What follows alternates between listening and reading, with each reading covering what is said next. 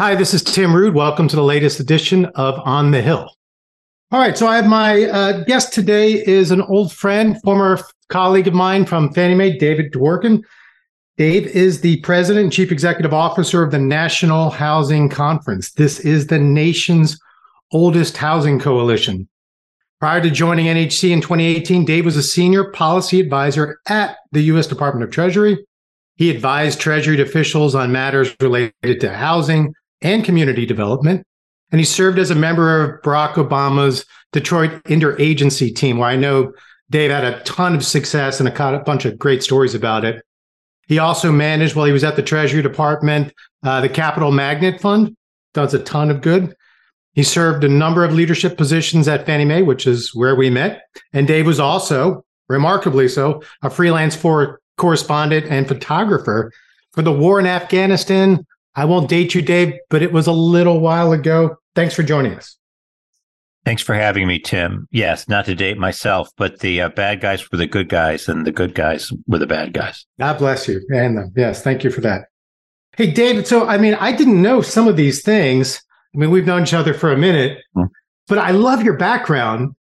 So much of it was so surprising to me. So take me through how a kid from Detroit ends up as a war correspondent. You were a photojournalist in Afghanistan, and then to the State Department, ultimately turning around this prestigious, 100-year-old association in NHC. How did this all come about, Dave?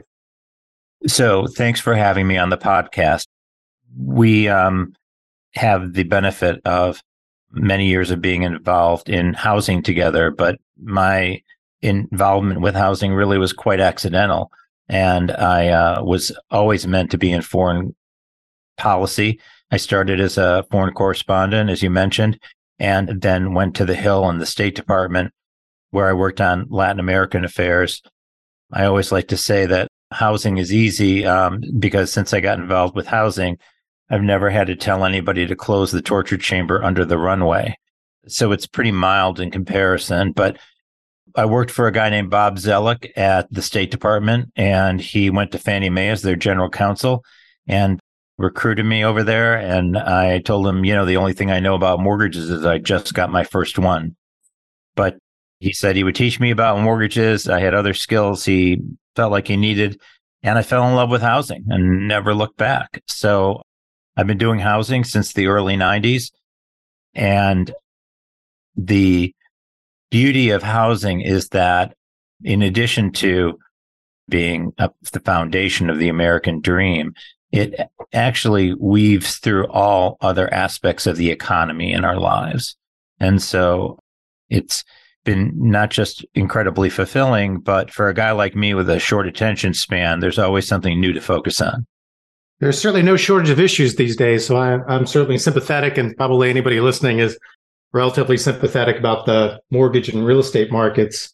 So, you're clearly and kindly being modest. I don't think, let's take a minute at least to address and acknowledge what the National Housing Conference really is and as a proper setup. So, the quick intro is that, this is, it's really, I guess you'd call it a continuum of affordable housing. Yeah.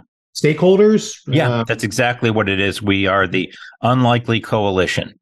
And that's what we were founded to be in 1931 by a woman named Mary Simkovich, who realized that nobody was really talking about affordable housing, and half the people in New York were living in slums. And she put together a coalition of builders and labor unions and religious leaders, as well as the housing advocates of the day, who were mostly social workers, and made it about housing and jobs and the importance of creating jobs during the Depression by building desperately needed housing. And it was incredibly successful. We helped write the housing section of the first infrastructure bill. We helped write significant portions of the 37 Act, and we wrote most of the 49 Act. So we have a long history. Sitting over my desk right now is the pen that Lyndon Johnson used to create HUD, which we were a significant part of advocating for over 10 years. So we have this rich history, and inevitably in a 90-year-old plus organization, There are ups and downs. And I came in 5 years ago when we were on one of those downs. And as has happened in the past, our sweet spot is as a centrist organization who brings together very diverse stakeholders. And when we move too far to the left or too far to the right, people would rather be in organizations that better represent those segments. And so we've moved closer to the center in the last 5 years. And as a result, we've become the place, as I like to say, housers can go to get things done. And that means that we've got to figure out ways that we can work together, what we agree on as opposed to what we don't. And it's a lot easier than it looks because we all do share these common goals and we're out of the habit of working together, but it's not hard to reawaken that. And so that's been, I think, a lot of our success is bringing people on the left and the right together and say, okay, so how are we going to get this done? Because we both want more housing. We all want better affordability. And we recognize that housing has been just terribly underinvested in over a period of probably 20 years. Again, thank you for your modesty. I would say, Dave, too. I mean, well, first and foremost, I welcome as many people as I can to gather in the middle because obviously this is a terrible political environment and there's little prospects in my mind of it improving absent fill in the blank. And I'm terrified to fill in the blank. So I'm thrilled to hear about kind of the pivot, if you will, and gathering folks in the middle on these really important issues. And it's hard to imagine, look, since Americans have a bias towards living indoors, everyone's constituents, whether they're renters or homeowners, have a vested interest in seeing a better housing environment, whether you're renting and trying to make it more affordable, whether you're trying to crack into the housing market. I mean, those are clearly bipartisan issues. And I know you guys, you especially, have been spending a fair amount of time in the Roosevelt Room at the White House trying to hammer out some of these housing policies that would be acceptable or, better yet, advantageous to all parties, at least mortgage and real estate parties. So, based on that, do you ever walk away and just think, man, if I had a magic wand, what would you change about the current housing and mortgage markets? Just generally, I mean, just blue skies. What's the big move from your mind, Dave? It's production. And it is the policy equivalent of, the old realtor saying that it's all about location. We desperately need millions of additional units of housing that's affordable to working Americans.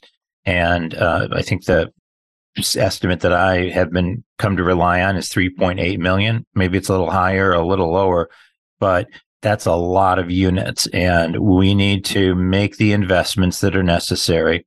When I say the investments, I'm not just talking about taxpayer dollars. I think they're definitely tax-funded programs that we need to address. These are what they call tax expenditures, like the low-income housing tax credit and a new program called the Neighborhood Homes Investment Credit. These are tax credits that help promote the private sector to make more investments in affordable housing.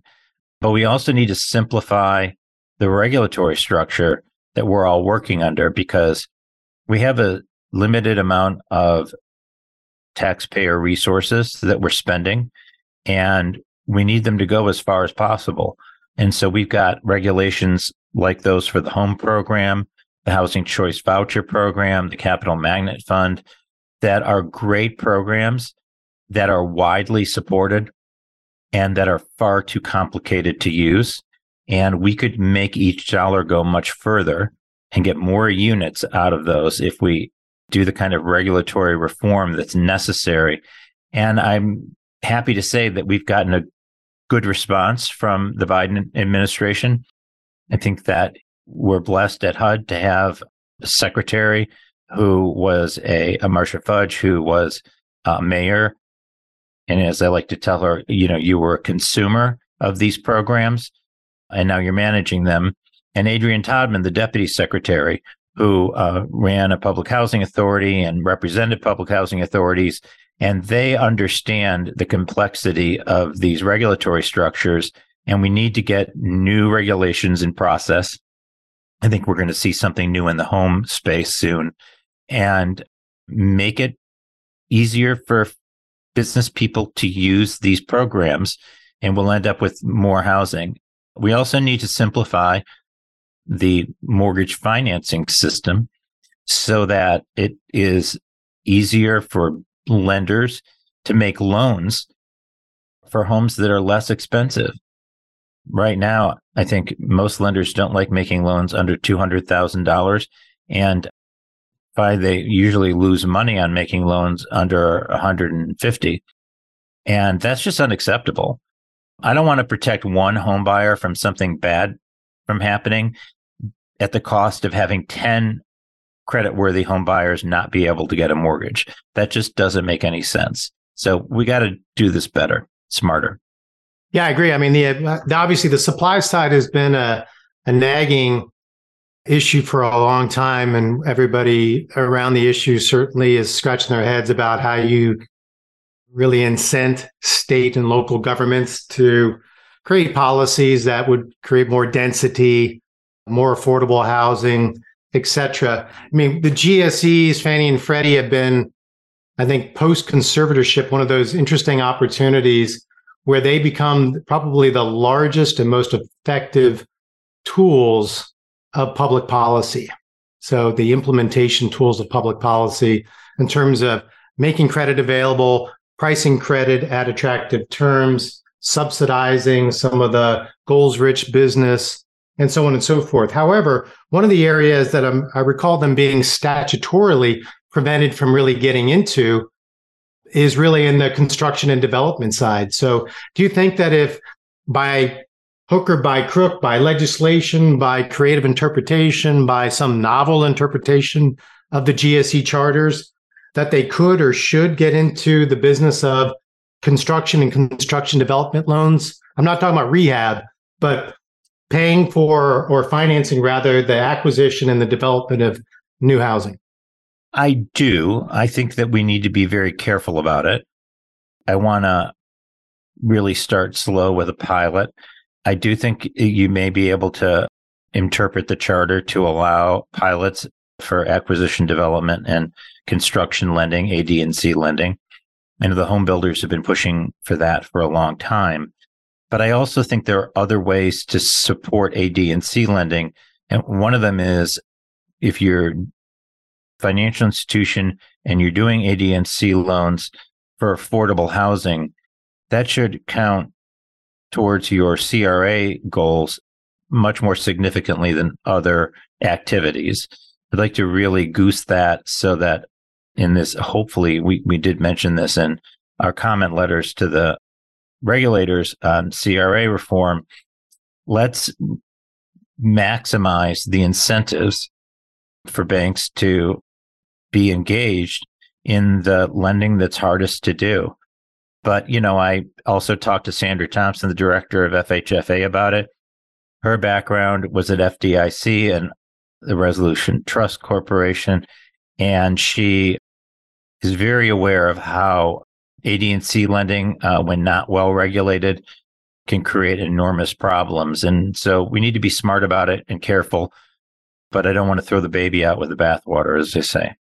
Yeah, it's clearly an opportunity, and it's a unique opportunity in terms of juicing the financing would be through the GSEs. I certainly hope you're right, and that the financial institutions are able to get a regulatory environment, a capital environment where they would be incented to do those loans, because it certainly would take a big obstacle out of the way. Obviously, it doesn't solve the problems around zoning and land use, but certainly baby steps. That's right. Well, zoning is a big problem. And, I like to say that exclusionary zoning is the last bastion of bipartisanship. Very liberal blue communities like to talk about the importance of affordable housing, but when you actually turn to where affordable housing should be located in their community, then all of a sudden they've done a 180-degree turn. This is one of the reasons why California and other progressive communities have extraordinarily exclusionary zoning and other rules. In California, fee for developing land for housing can be $100,000 or more per unit. I have a friend who develops housing for low-income people in the Bay Area, in Oakland in particular, and she pays about $120,000 a unit just to be able to apply for the rest of her permits. This is ludicrous. And what ends up happening is if you're in the private sector and you're building market rate housing, there's no way you're building anything that's even remotely affordable to the people who live in that community. And if you're someone like Linda Manalini at Eden Housing, who is building affordable housing with subsidies, well, you're going to be using significantly more subsidies and creating fewer units. So I think communities really need to get honest about this. And these rules are all about keeping those other people out of our communities. And, it's 21st century. We need to get over that.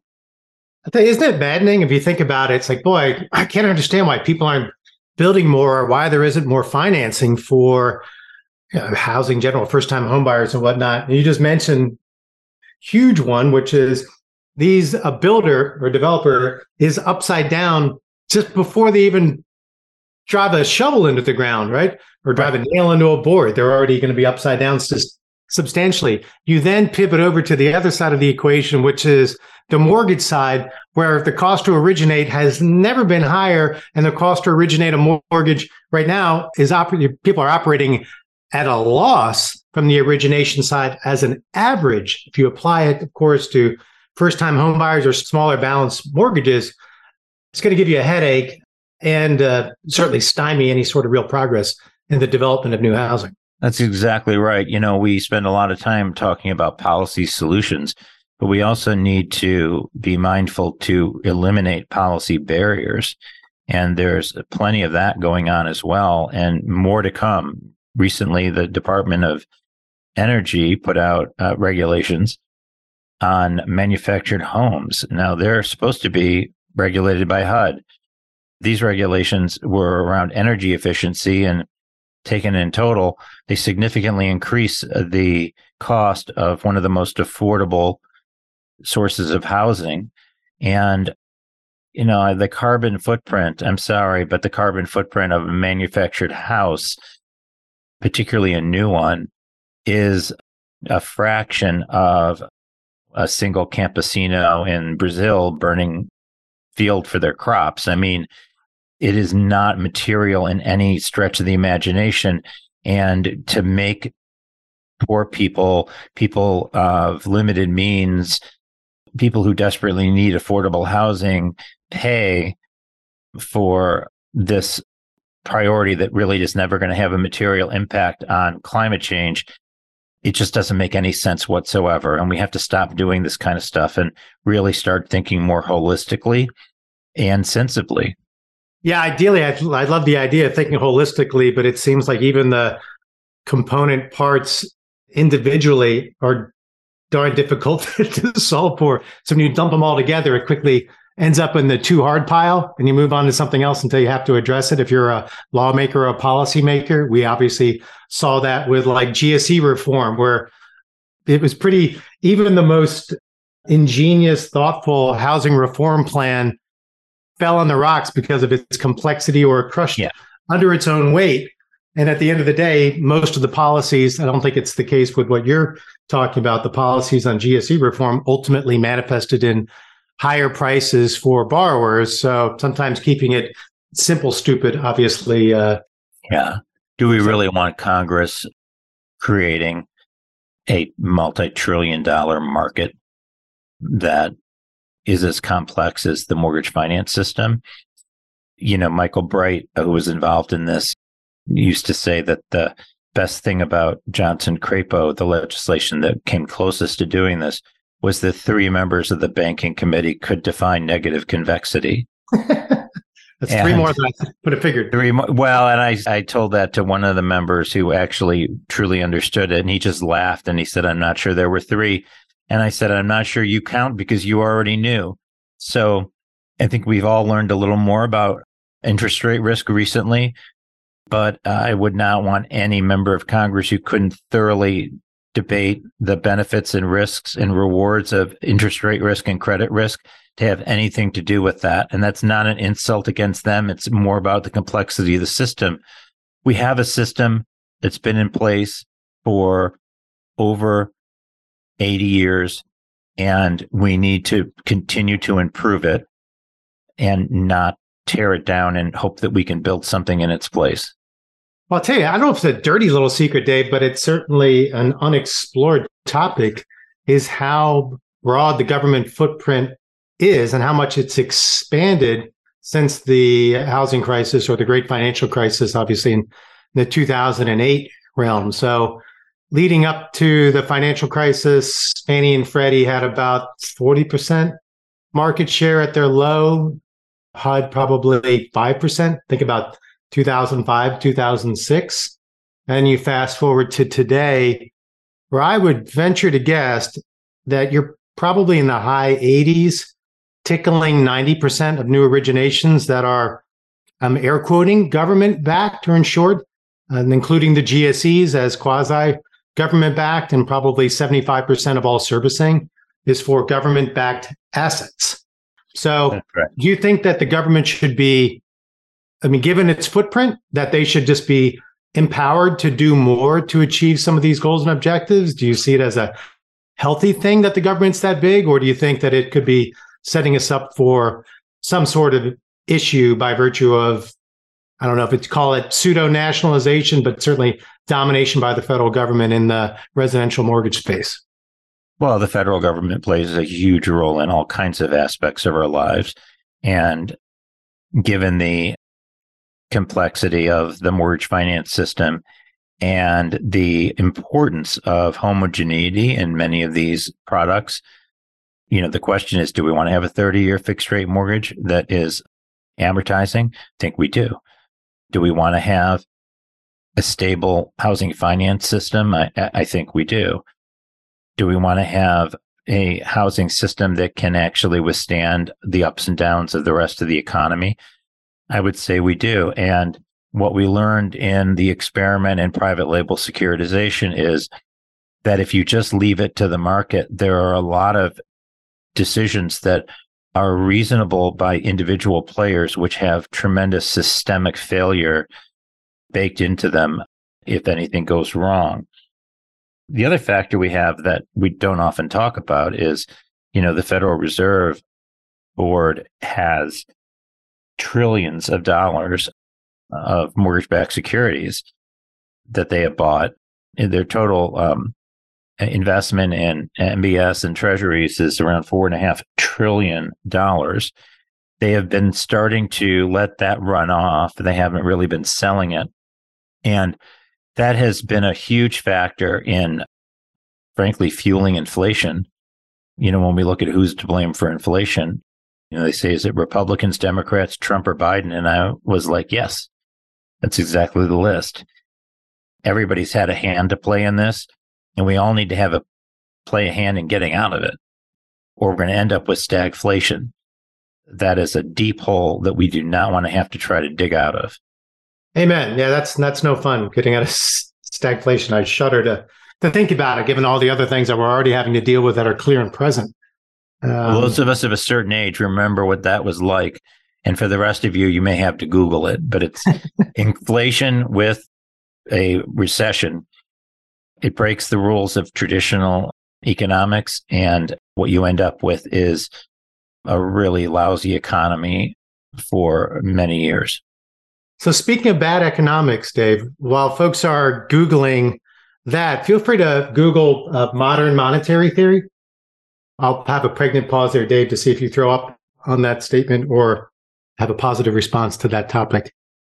I threw up in my mouth, but I didn't actually go that way. The only reason I bring that up is because, I was sitting... Tell me more, Tim. Well, I was sitting through some meetings speaking at some meetings the last couple of days. And I'll tell you, as somebody who's been around for a minute, I am a little bit troubled by, I mean, modern monetary theory, for anybody who doesn't know, the simplest explanation is the justification that as a source of currency, which the United States is a source of currency, the US dollar, and is really the reserve currency, which is even better, then you really don't have to worry about debts and deficits, so that you can print money because you don't have to worry about the risk and challenge of repayment because you can always produce more money, which is a little bit like the Fed and the Treasury in terms of that codependency that they have together, feeding off of one another. But the reason that it becomes relevant is, of course, you see different examples of consumers seemingly spending beyond their means, homeowners potentially being compelled to spend beyond their means, renters being compelled to spend beyond their means. Those are troubling on its own. But as we're looking at where we rightfully should be thinking about every reasonable and every charitable thing we can do to keep people in their houses, just like you can't have mortgages, or you can't have heaven without hell, you can't have mortgages without foreclosures in some cases. The challenges that I heard the last few days that were harkening me back to the modern monetary theory stuff was I'm hearing a lot of the same rhetoric that we used in the lead up to the financial crisis that we're using now, which would be, for example, that property values are not going to go down; they're going to stay the same or they're going to go up, and that I'm generalizing basically underwrites the aggressive policies around payment deferrals, partial claims, forbearances. These things they do eat up equity. They do create holidays for people who have claimed to be, and some that hopefully, they claim to be. Whether they are or aren't is debatable. I mean, they're making the attestation, so you hope and trust that that's accurate.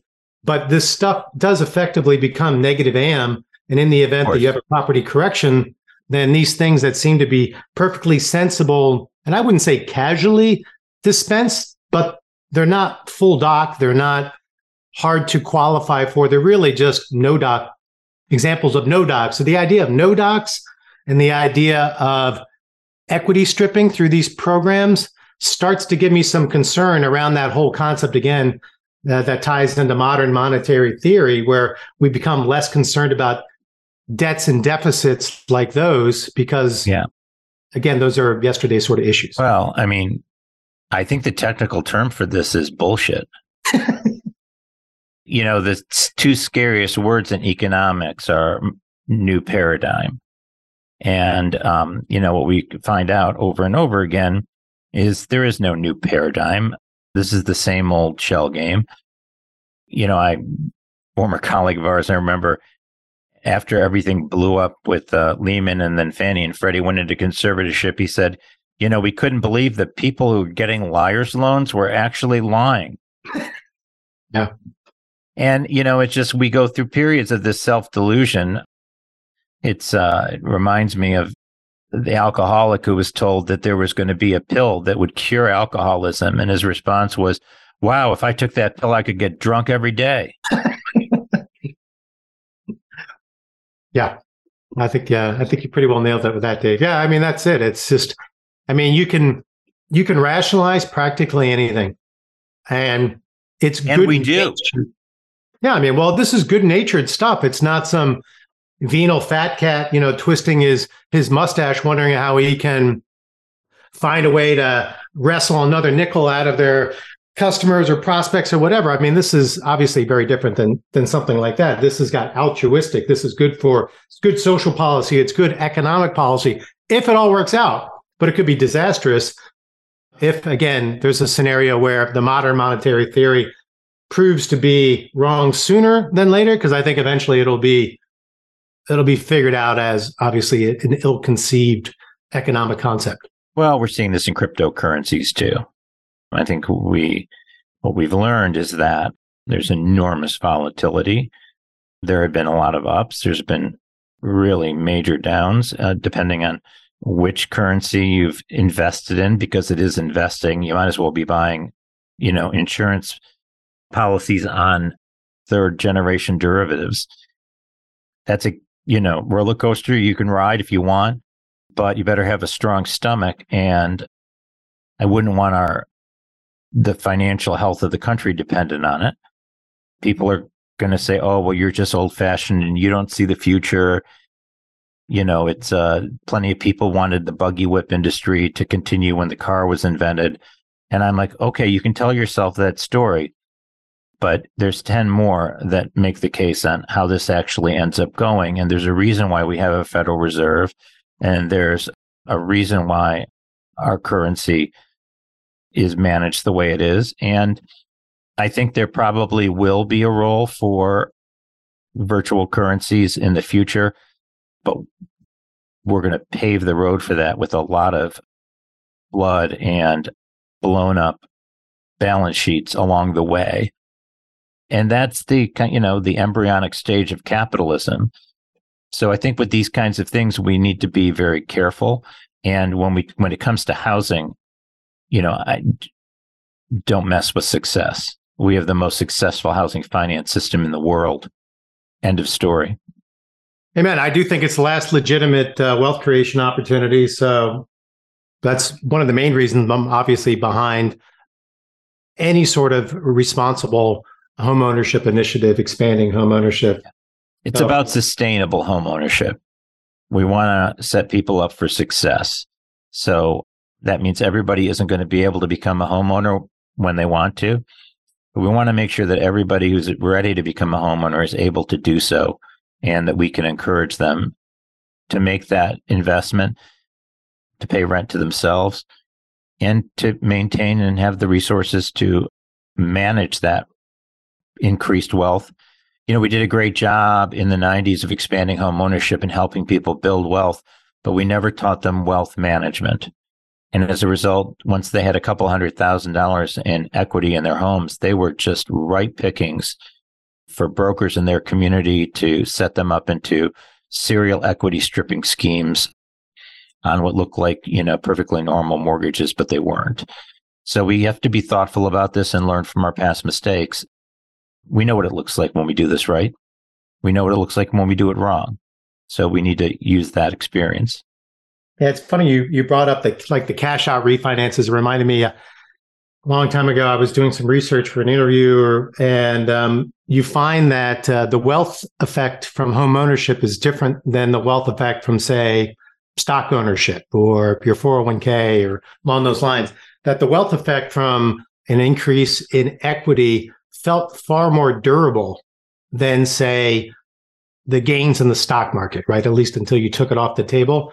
And as a consequence, people felt a lot more comfortable tapping some of that equity than they would in, say, the gains or equity in other markets. So they were spending 20 to 25%. This was going up to the financial crisis. They were spending 20 to 25% of every 20 to 25 cents of every dollar in increases in equity throughout the cycles. So you could see that was obviously contributing to that. Well, but not in Texas, because in Texas they had strict rules about how you could refinance equity out of your house. And they had limitations on it that ultimately, when the Federal Reserve Bank of Dallas studied it, they found that compared to the economies of surrounding communities, cross-border communities, Texans did significantly better during the financial crisis than their neighbors did. So I think we do need to really look at the equity in our homes similarly to how we look at our IRAs.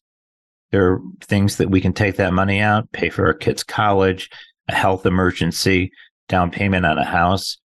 At the same time, I think, when you talk about equity in your home, retirement, home improvement, health emergency, those are all very reasonable causes of doing an equity loan that is going to take cash out.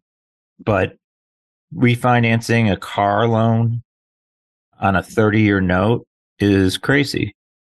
And doing credit card workouts on your home loan just makes no sense at all. And this is not how you finance buying new appliances. So I think we really need to be thoughtful about what we're using this tool for.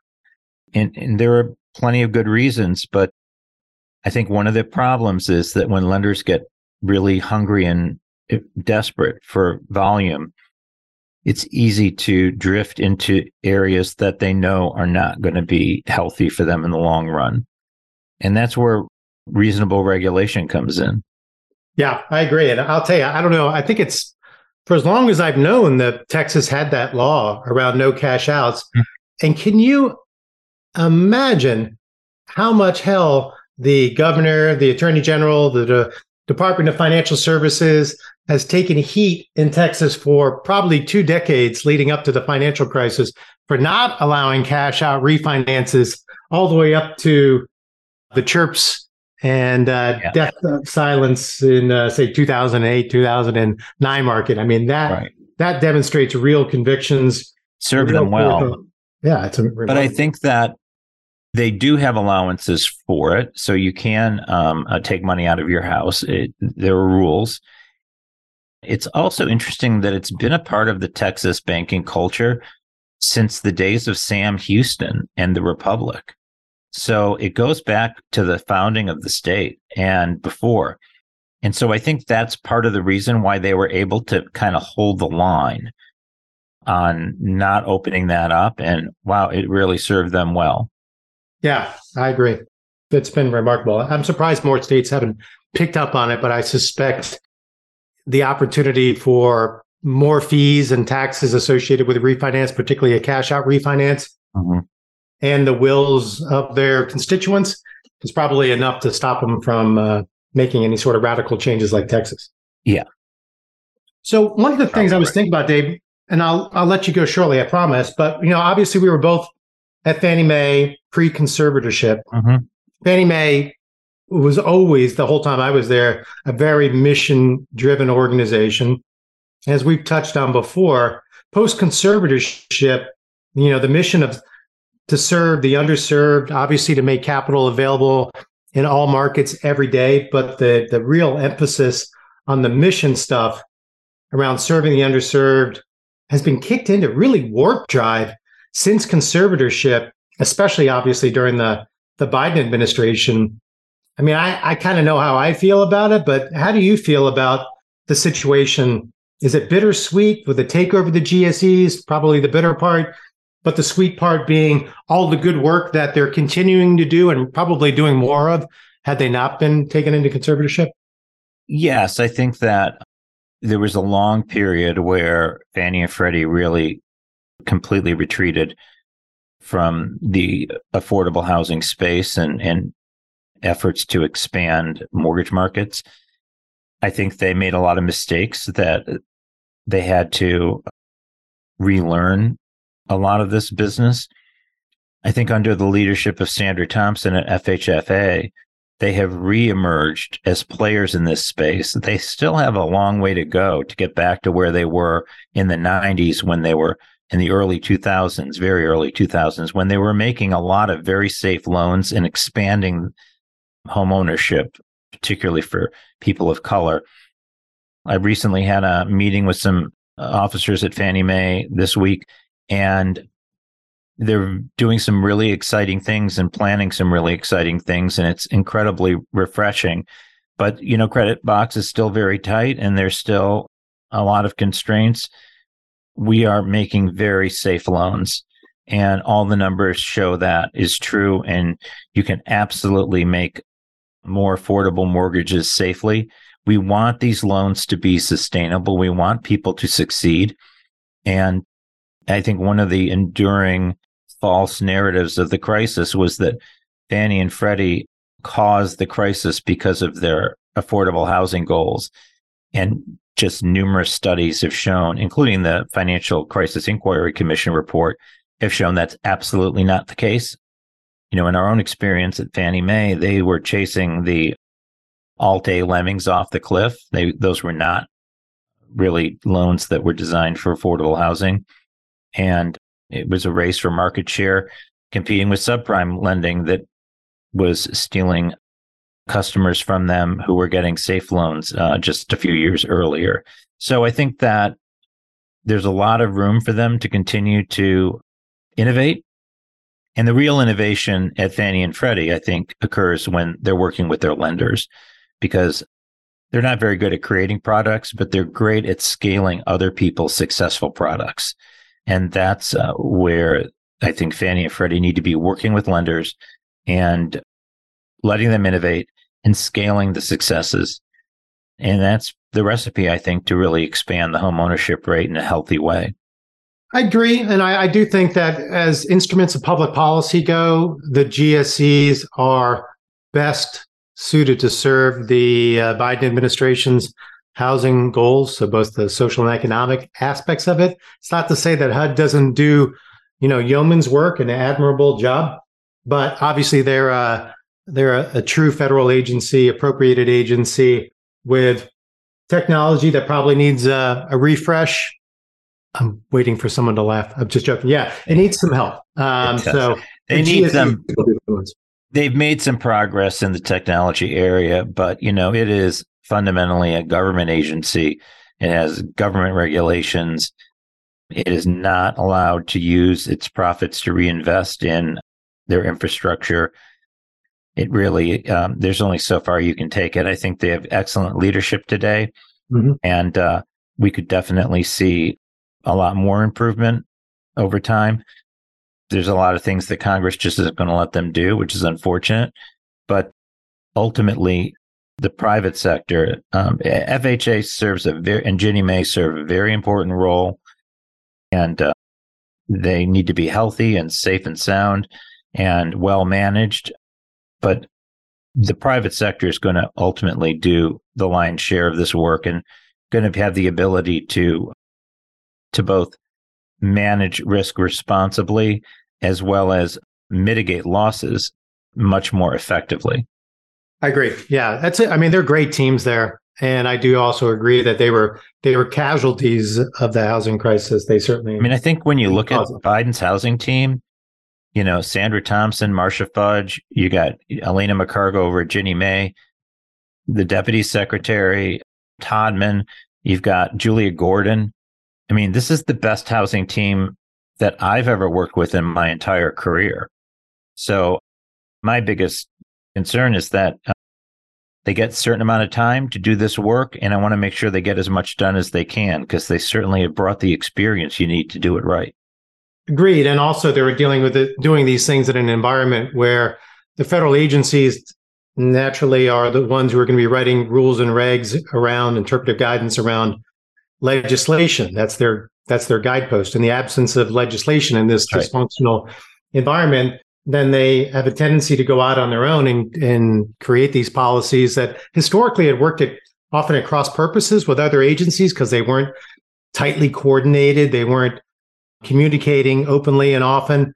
That is less the case, even though, again, we have by far the most dysfunctional legislative environment, and you see a ton of policies coming out of the agencies, and notwithstanding, again, no legislation is necessarily to tie it to.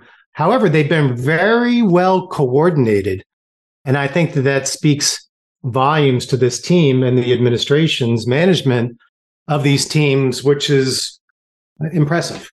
Well, you mentioned the Roosevelt Room, and we have done a couple of meetings there with the Biden economic team and housing team. And they had all their principal players there.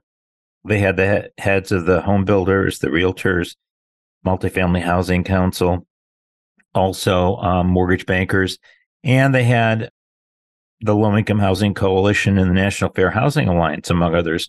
So we're all in that room. That's a pretty broad spectrum. And, when you've got Diane Yantel, who's head of the National Low Income Housing Coalition, saying her piece, and then Jerry Howard from the home builders follows her comments on supply by saying, yeah, I agree with everything she said, that turns a couple of heads.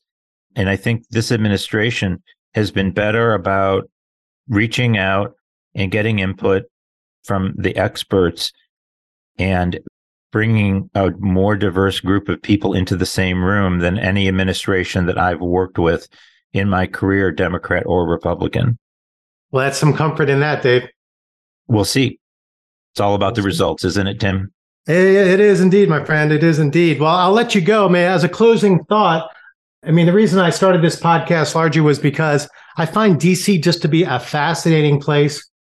And it's more fascinating when it's working to your advantage as opposed to working against you, which is just a god awful experience. And, but so given your experience all over the place in and around DC, I mean, when you look back on these things, do you have any guiding wisdom for folks who are coming to DC to pitch their stories or to advocate for a certain thing or not? Because in my experience, the target that you think that you have in mind for a conversation is probably not the right target. At a minimum, it needs to include other people, and you need to have a story that resonates with the target audience that you have, kind of like, Bob Dylan. Everybody's got to serve somebody. So what are you working on and trying to solve for that's going to help me and my constituents? How do you think about or guide folks when they come to DC about messaging and managing their agenda? Well, I think there's two things that are most important. One is know the other guy's wish list well. What do they want? What's in their interest? And what on that list do I agree with? Because that's where you want to start. And the other thing that I learned in foreign policy is the importance of confidence building measures. Start small and work on the things to build a track record of working together so you get to know each other. One of the reasons that you occasionally read in peace talks when two sides are literally at war, and you hear that they were arguing over the size and shape of the table. And it's easy to think, well, that's the most ridiculous thing. These people are killing each other and they're arguing over who's going to sit where. But the reality is that is a very important first step in giving them an opportunity to learn how to compromise in a way that is not going to actually take anything away from them. And that's the first step to going to that next step of the simplest component. When I was at the State Department during the Madrid peace talks, they got very close to actually coming up with a sustainable solution for peace in the Middle East. It didn't happen because of, the assassination of Prime Minister Rabin. But, they started small and they built up. And, in the back room, Dennis Ross was working on maps for water pipes and how they were going to share water, which was the hardest issue. People often think it's Jerusalem, but it's actually not. It's water. If you can work out water, you can come up with a solution for Jerusalem, because people can share Jerusalem. They can't share the same glass of water. And so we need to start small, build up, and work towards the harder things, and we'll get things done along the way. And I think that's true whether you're dealing with a civil war or you're dealing with housing policy or anything else. I want to know what you want, because that's where I can start and we can now start to have a conversation. This is all about trading self-interest. I love that. So it reminds me of, I think it was a quote from our former colleague and I think our mutual friend, David Jeffers. Mm-hmm. We had a similar conversation around this, and you were talking about want to know your story. Coming to DC, David, he was running a communications group for my old company that we sold to Citus AMC. And he was like, when you're coming to DC, you need to think about your story in a way that's so short and compelling that the bored, distracted, and self-important, which is damn near everybody in DC, says, I understand, or I want to hear more. I thought that was pretty solid. Yours is great too, but that was pretty good. Thank you. I love David, and he always says away with the words. When I started at Fannie Mae, he was my first mentor there. Yeah, he's a remarkable guy, wonderful guy. I think he's singing this weekend. It's his new trade. It is indeed very impressive. He's got the voice, and he's definitely got the chops and the look, so I have no doubt that he'll pull it off. All right, my friend, thanks so much for doing this. Thanks for having me, Tim. Yeah, everything you've done at NHC is remarkable. I mean, your resume speaks for itself. I'm certainly thrilled that I know you and that I get to call you a friend and call on you from time to time for things like this. So I appreciate it. Well, you are, and always feel free. It's anytime you ask me for anything, I know it's going to be thoughtful and reasonable. And I hope you feel the same way about me. That's a lot of pressure. All right, Dave. Thanks, buddy. Thanks. Take care. Good.